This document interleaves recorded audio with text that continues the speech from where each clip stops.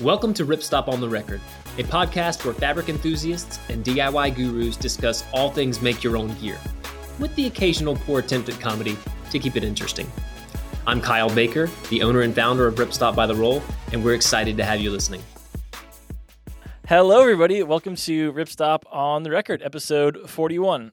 I want to start out today's podcast with a very simple question for all of us here, which is, what was the very, very first thing you ever made, and how did it turn out? Fairly rapid fire. Carter, go. The first thing I ever made was a stuff sack on my wife's blue sewing machine that looks like it was made for children, but somehow has a motor in it that's probably not safe.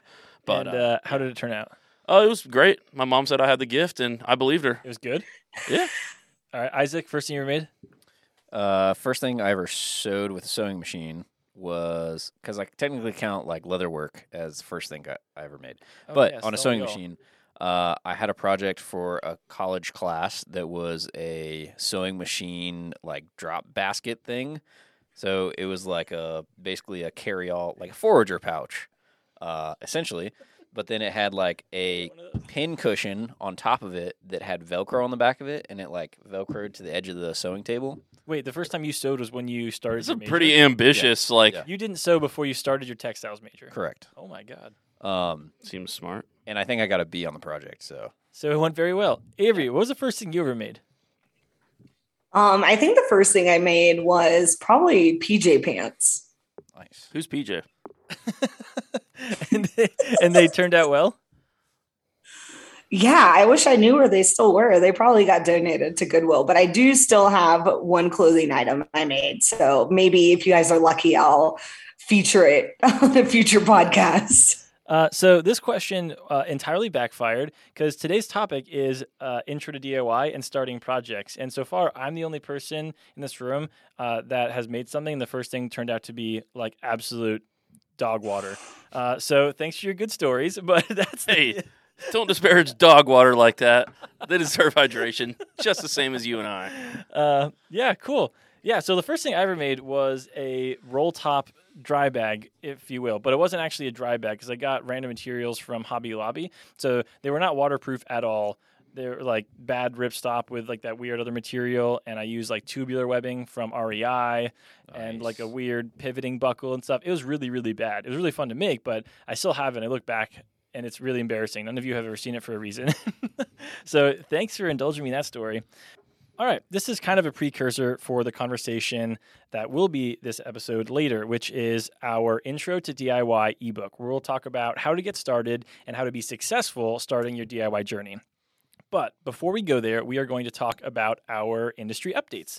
So a few cool things that we've seen around the way so far. First, Lightweight Equipment is taking orders again. They are a Ukraine-based ultralight gear company that we've been kind of keeping tabs on after the events that have been going on for the past month or so. And we're really, really excited to see them get back to making stuff. And they're also sending 20% from each order to humanitarian and medical aids to help their country. So part of their proceeds are going towards that, but their stuff is awesome. So check it out. Lightness is where you are. Is that their... That's their... Yeah. That's cool. I'm a fan, dude. Isaac, can you tell us what the URL is? We'll link all this stuff in the show notes, but for people looking, it's Lightweight Equipment, LITEWAY. They're on Instagram at lightweight.equipment. So check them out. They make some really rad stuff, and we'd obviously be really stoked to support them in that. They have a cool logo, too. I like it. It's minimalist. They have a super sick DCF, hex mid type picture on their Instagram that looks really cool. Yeah. All right. Anyways, other industry updates. All right. So this is, I think Avery, you noted this one. Give us the lowdown. Avery's always finding good stuff. That's a fact. I do. My job is literally just to find cool gear and enlighten others. No, but I found this review for this new Outdoor Research Super Strand LT hoodie.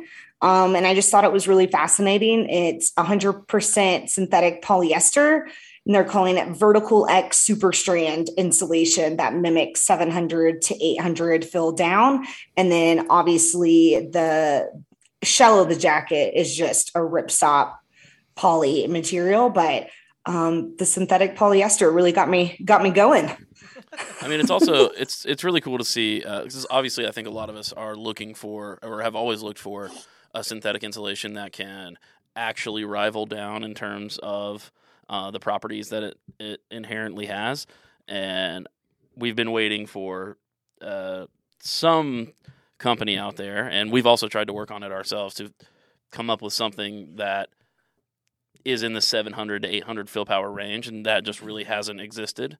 It's starting to pop up, but it's exciting to see stuff like that. Maybe one day we can have something that's like 900 fill, but it's also full eco, recycled, and then also keeps its warmth when wet, and that'd be sick. But this is really cool. And I do think the weight of that jacket is 9.6 ounces, and it's by Outdoor Research.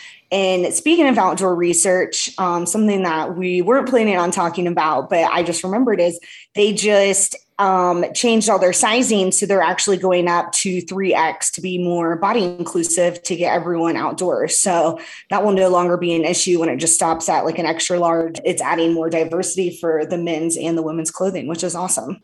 Final piece of industry updates is we just finished our Maker Madness tournament. So we chose a bunch of fabrics to vote on which one you all thought was the winner of this past year.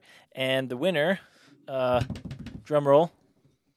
That was a drum rolling. That was Chewbacca. Either way, is Ultra 100 from Challenge Sailcloth. Yay! I was going to do the applause on the soundboard, but I can't change it. Does it just say potato now? Yeah, here we go. Potato. Yeah, we were trying to learn the board and might have included a few.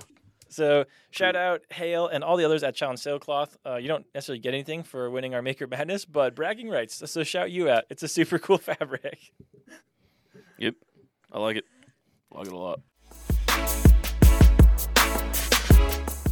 Rolling on to the actual topic of the episode, which is like what we mentioned, our intro to DIY ebook. This is available now, so you can go to the show notes and click on it there. You can also go to our website and go to resources and click on ebooks there and find it there. You'll notice there's a bunch of other ebooks that we're in the process of creating, such as material guides for DCF, EcoPack, Ultra, X-Pack, as well as a Sewing 101 ebook, so a bunch more to come. Just sort of teasing you there. But the one that you have access to right now is the Intro to DIY, and we're sort of going to give a director's cut, if you will, to this ebook. We've all worked on this a lot, so our stories are in that ebook in some way, at least how it's produced. So now we'll actually kind of tell you our stories with that, but also some tips there. But let's start at the very beginning, which is in order to make gear, you have to have a sewing machine. Well, I think for most gear, you have to have a sewing machine to do that. So let's start with the first part of a sewing machine is if you don't have one, you have to know where to find that. So we talk about sewing machines on page 11 of the ebook. So when you get there, go check that out. But we talked about where we found it in the past, but some tips on finding a good sewing machine. Yeah, I mean, I've talked about this in previous podcasts, but for a while when I was first getting into DIY, I also got into refurbishing older sewing machines, especially like Singers from the 30s through the late 50s. And a great place to find those is like in the basement of a loved one's house, or if not that, then like a thrift store.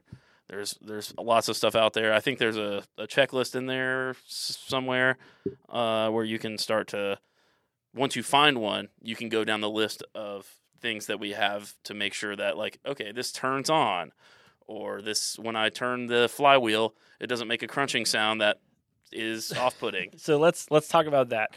Page 15 is a sewing machine inspection list, something you can take with you to a thrift store to try and identify a good machine. So we do mention that. But let's talk about the things that you actually need in a sewing machine.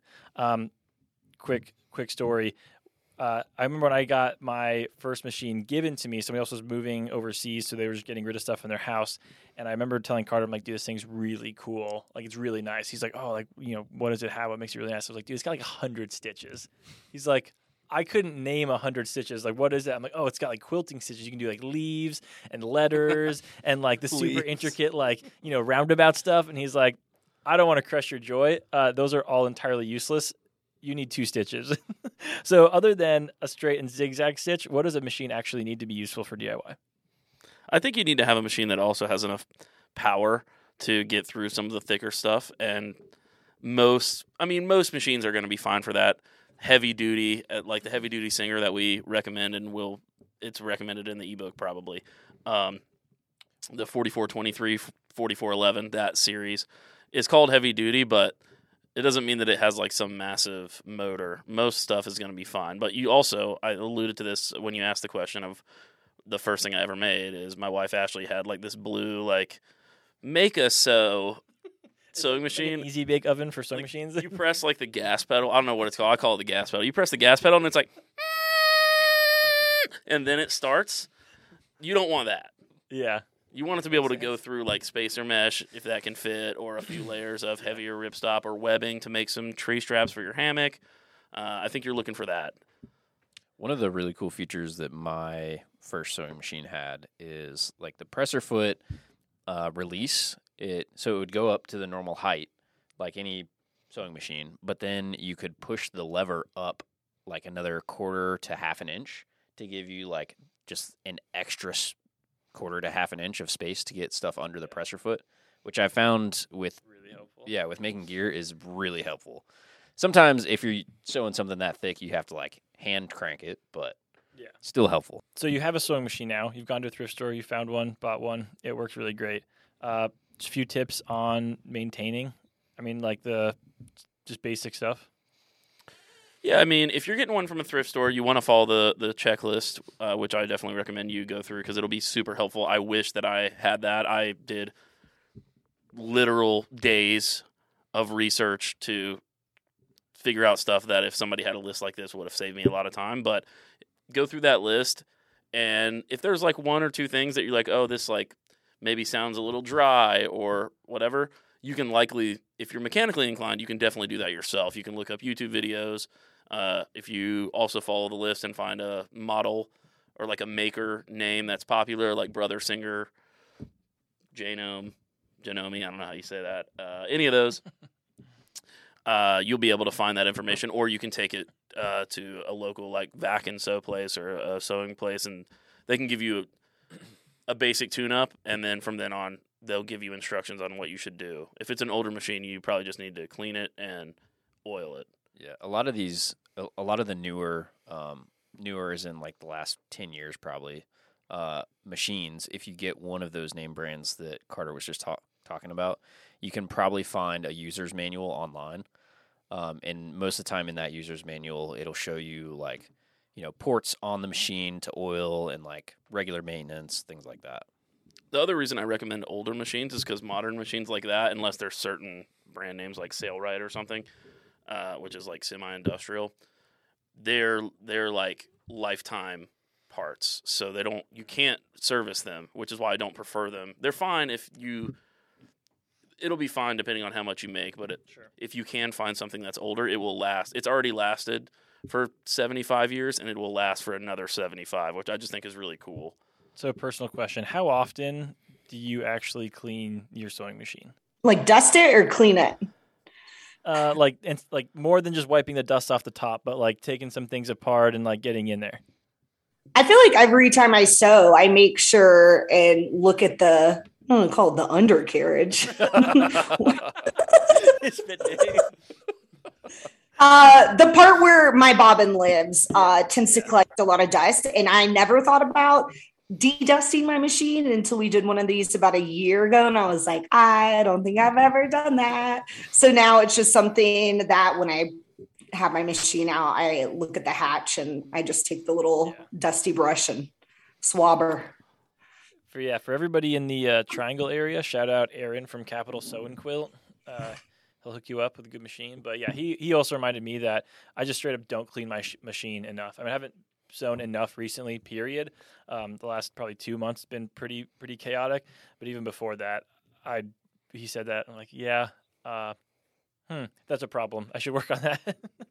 I think too, especially if you're working with certain materials that tend to pill. I was sewing a lot of like velvet. I mean, obviously, if you're working with these synthetic materials that don't shed a lot, it's probably more of a different story, but still good to get into the habit, especially if you haven't used it in a while, to just brush it off. Because usually when you do one project, you're doing like a few or one big project, and you should just take that habitual maintenance and maintain it.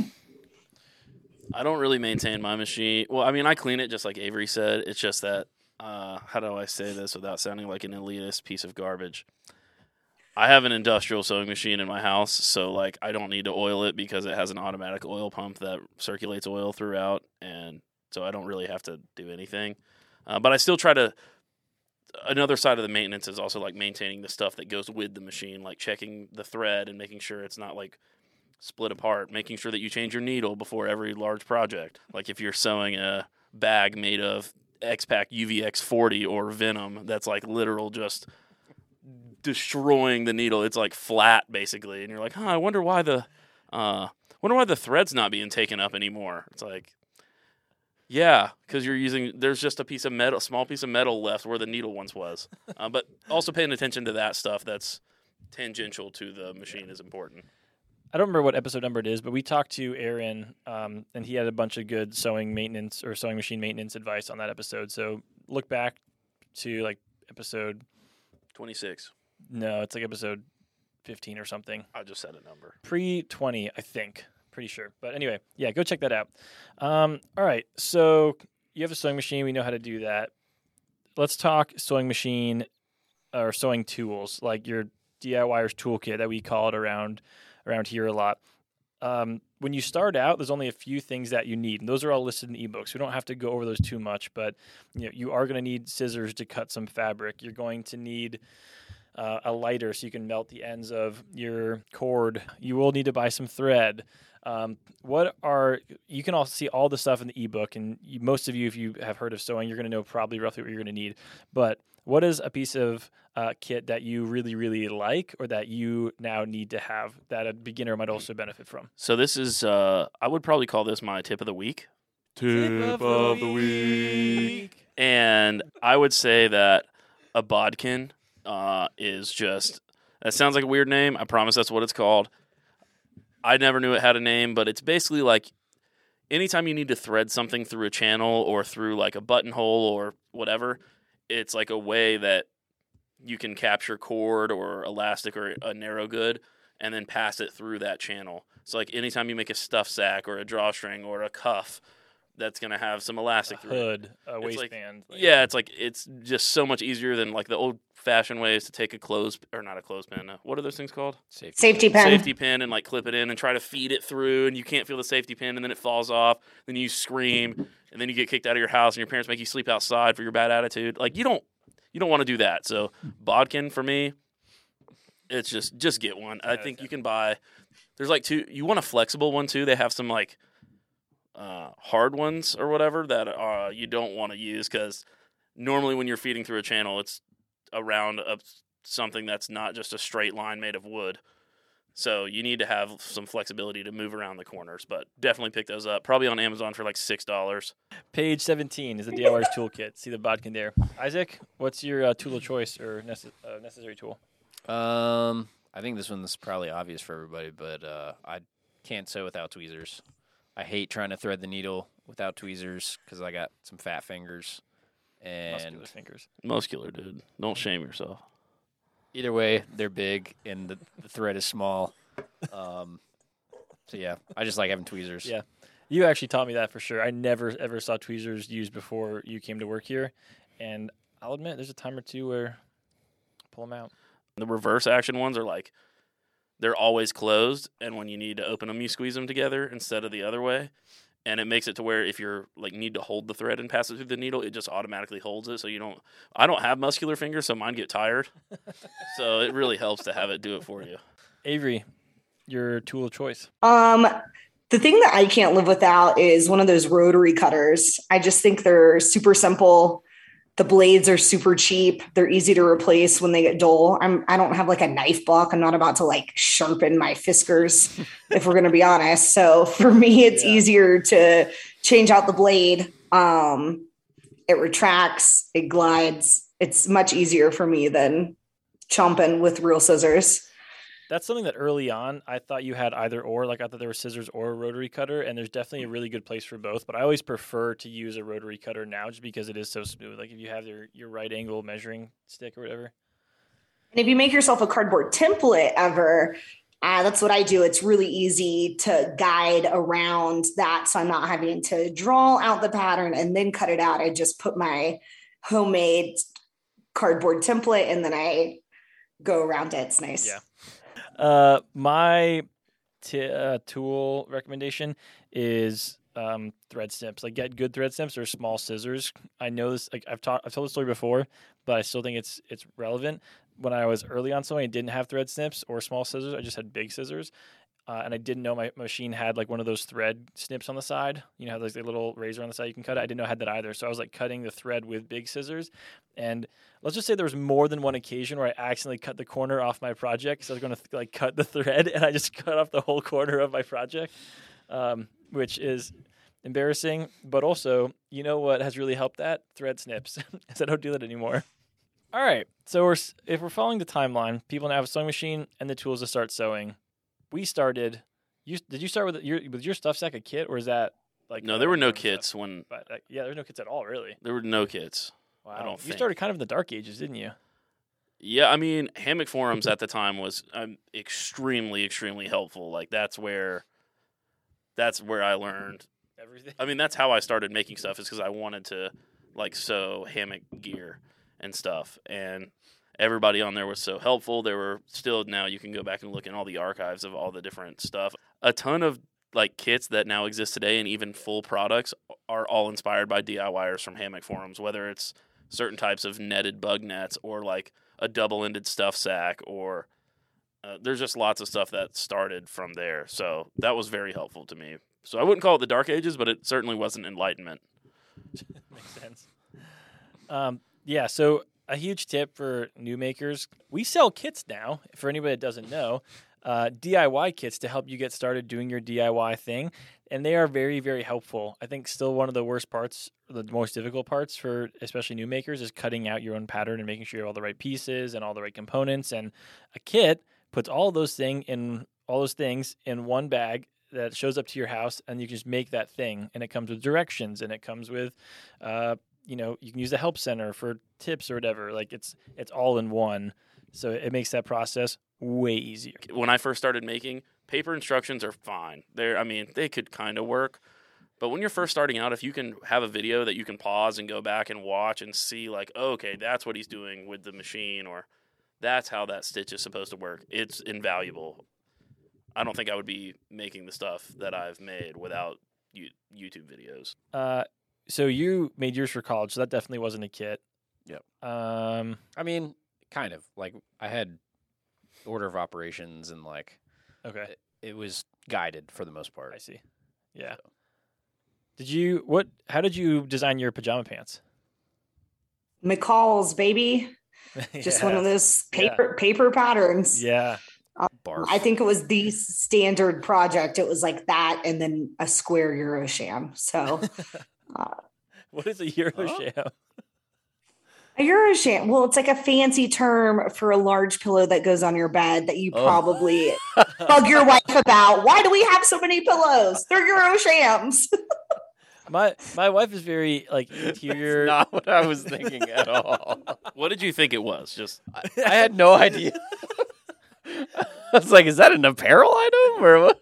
you thought it was like a cloak or something? I imagine a Eurosham being like a handkerchief for some reason. I don't know why. I was just imagining like a 12 by 12. You know the chrome dome umbrella that everybody has now? The reflective umbrella. Oh yeah. That's made by like Light Trek, or the brand is like Eurosherm or something like that. So I was like, Eurosherm. You made it an umbrella out of? That's impressive. That's really impressive. Yeah. No, but there's a lot that you can do with just regular patterns that have been sold since the 1960s, where you go to the big cabinet in Joann's or Hobby Lobby or wherever, and you like pull out the drawers, and then there's just like files of them. It's pretty easy in a simple way if you pick something and then you can kind of go from there, especially for making apparel. I've always heard PJ Pants is like the beginning DIY project for that. So this is actually going to be my tip of the week here. Tip of the week. That's so cringe. That's awesome. My tip of the week is I recommend that you get our DIY kit, a DIY kit that feels approachable to you, but then also just get like a yard of fabric that you can just ruin. I think for me, one of the most important things was just messing stuff up. Like some of those first sewing projects and just kind of not really knowing what I was doing, but going in anyway was very instrumental to then figuring things out. I really like kits now because they're pre-cut, very, very nice. But initially, I recommend doing it that way because you want something that you're actually proud of that can be finished and be functional, and then something that you can just rip up, ruin, mess up a stitch, screw up the buckle, whatever you want, and have it not really matter. Because there's also a huge value to just practicing doing it and not feeling any concern about making it good or not. Yeah, so excellent point. I totally agree. The $10 DIY box kit thing that we sell is literally that, right? It's like a bunch of different fabrics of different weights with some different cordages and some different plastic attachments, so you can kind of mess around, sew different stuff. And also something that's really important if you're going to make outdoor gear in our category is trying out the different weights of the actual materials that people use. So going to Joann's, you're probably going to get one specific type of ripstop. It's going to be a 70D, like slightly PU coated, and that's like the only synthetic they have. So the $10 box, it's like 5 or 6 fabrics or something like that. And yeah, so definitely do that. Yeah. So you can just put the gas pedal down to the ground and see what happens. Everybody does. I don't know if you guys remember the first time you did that on the sewing machine. You're like really scared, and you're like, you know what? I'm going to do it. Just like press it. I was going to mention one quick thing about the DIY kits is that they come with everything that you need except for thread. Don't forget to add thread to your cart when you check out, and to make it easy, just order like a few different colors. So when you have another project, you're not like, oh, I need a $3 thread. But yeah, don't forget the thread and don't forget your needles. Yeah, that's a great point. What are some other... So the $10 DIY kit, we do mention in the ebook. You can look that up. We'll link it in the show notes. All the stuff that we mentioned, just go to the bottom of the show notes and we'll see it there. But a few other kits, just I don't remember all of them. Throw off the top of your head. DZP kit, which is the DCF zipper pouch kit. The ZPK kit, which is the same zipper pouch kit but in Hyper D 300.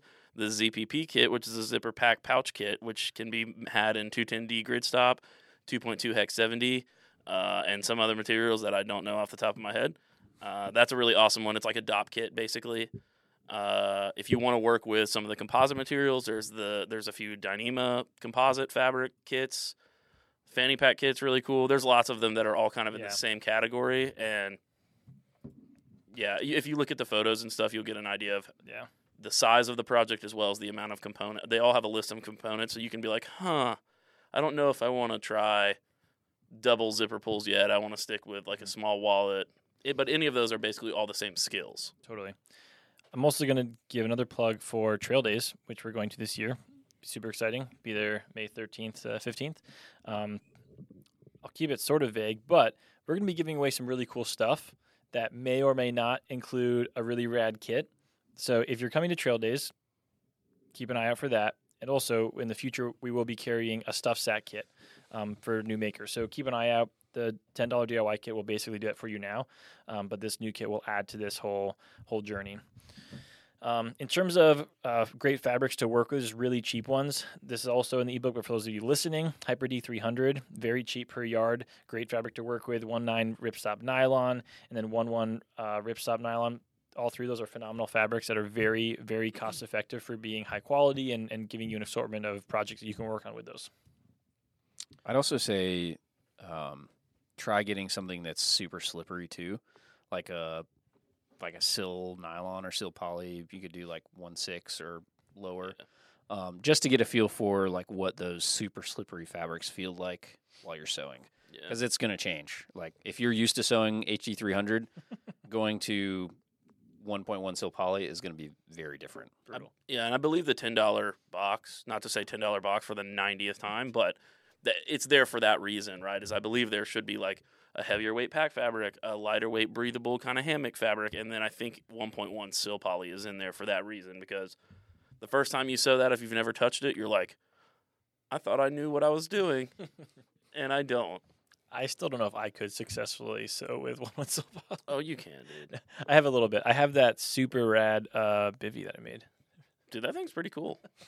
We got in it together. We'll put that picture in here too. I made this. I tried to make a 1-person bivvy. I had some adventures that fell through that I wanted to make a bivvy for, and I had it in mind, and I made it like with a bathtub floor and a bug net and like a central zipper, and I was like, I'm going to oversize it a little bit so I can put stuff in there, and I made it so I could put my ultralight tarp over it as well. That happens to be made out of 1.6 Hyper D and 2.2 Hex 70. Neither of those are PU coated in my case, by the way. So I made like this super rad bivvy and everything, and I pulled it out for Carter like a year later after I made it, because like I said, the adventures fell through, so I never am using it. And we were in my living room laying it out, and we both crawled in there collectively. So it's actually an emergency 2-person bivvy.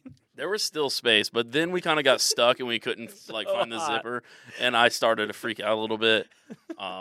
It is waterproof though, so my tears just kind of fell to the bottom. Yeah. Up at the bottom. Speaking of needing help, some resources for your DIY journey. Whoa, holy segue. Hey. Attaboy. Yeah.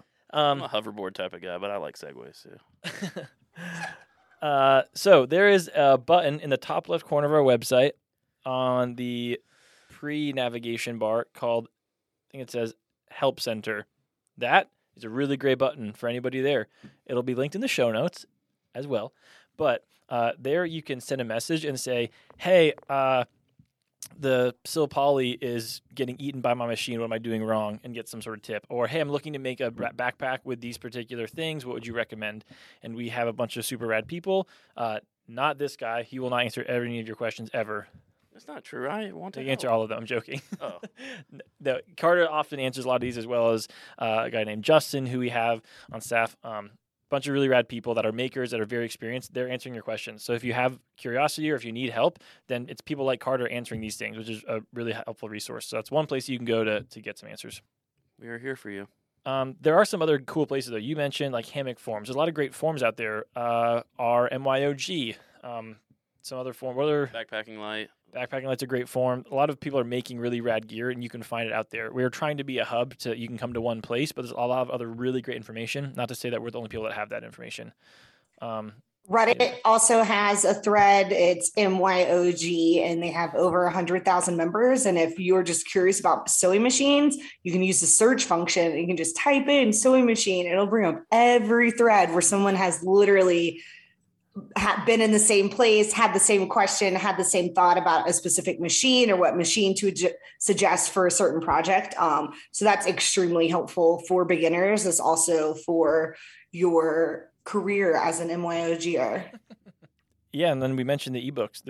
This is a free download on our website, and there will be a lot more to come. The Sewing 101 is the kind of other starter pack ebook that will work in there. We'd love to say that there'll be more in the future, and we have plans for other ones.